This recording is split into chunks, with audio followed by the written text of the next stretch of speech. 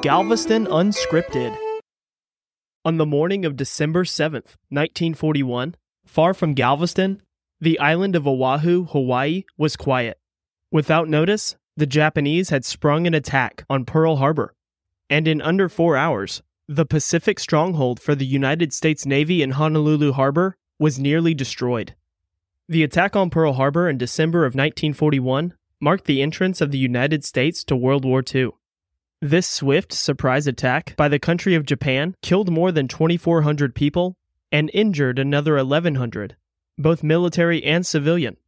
The Japanese attack was successful in damaging 159 aircraft and 16 ships, including 6 battleships. Although the American fleet was taken by surprise, the Japanese suffered the loss of 5 midget submarines and 29 aircraft.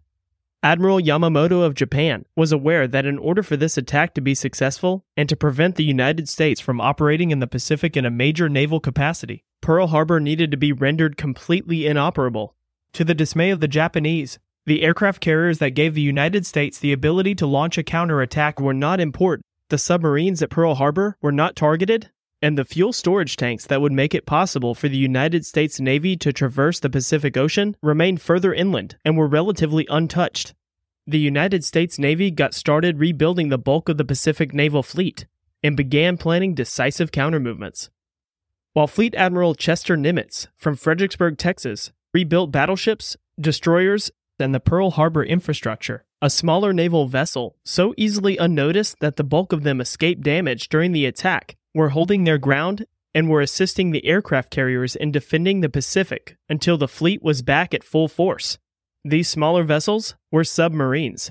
During World War II, submarines were responsible for vital reconnaissance, sinking over 1,300 enemy ships and over 5 million tons of enemy supplies. They were also responsible for general humanitarian aid and rescuing downed pilots, like former President George H.W. Bush on September 2, 1944, after his squadron of torpedo bombers was attacked. American submarines had tremendous success in World War II. However, they did not make it through the war without losses. 52 United States submarines were lost throughout the war. When a submarine and its crew is lost, the vessel and its crew are considered to be on eternal patrol.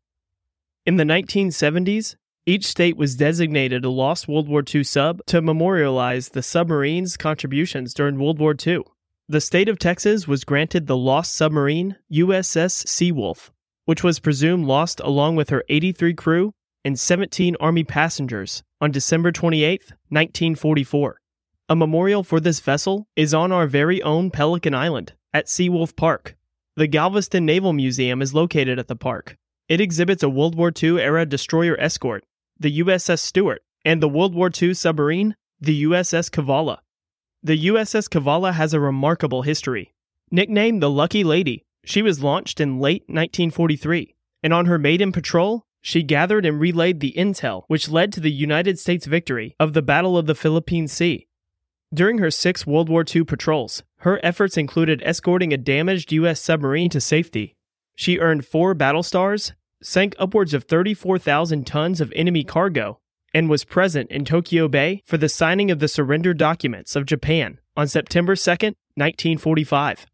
The Kavala is also responsible for the sinking of the Japanese aircraft carrier, the Shikaku. This Japanese aircraft carrier was involved at the attack on Pearl Harbor. Following World War II, she was decommissioned, but brought back to service and refitted to face the Cold War threat. In 1971, she was transferred from the United States Navy to the Texas Submarine Veterans of World War II, and is now looked after by the Kavala Historical Foundation. Located on the far east end of Pelican Island, both the USS Stewart and the USS Kavala can be seen while riding the ferry or by driving over to Seawolf Park. The USS Kavala and the USS Stewart, teaching American and world history, right here in Galveston.